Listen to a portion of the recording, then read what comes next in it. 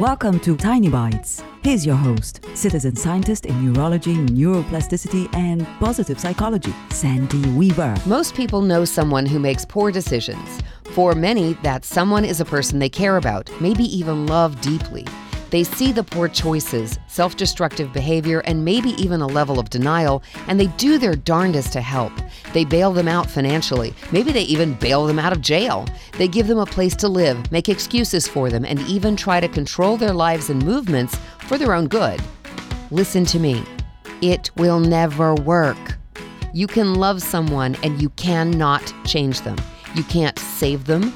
You can't make them see their life the way you see it. All you can do is love them and let them know they're not alone.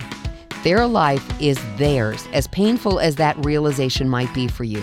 Their choices are theirs. Their journey is theirs. Love them and allow them to live and learn their own life lessons. Who knows? They may find a path back to a healthier life. Subscribe to the podcast and share it with your friends. And there's lots more at centerforworkplacehappiness.com. Here's to your well-being, one tiny bite at a time.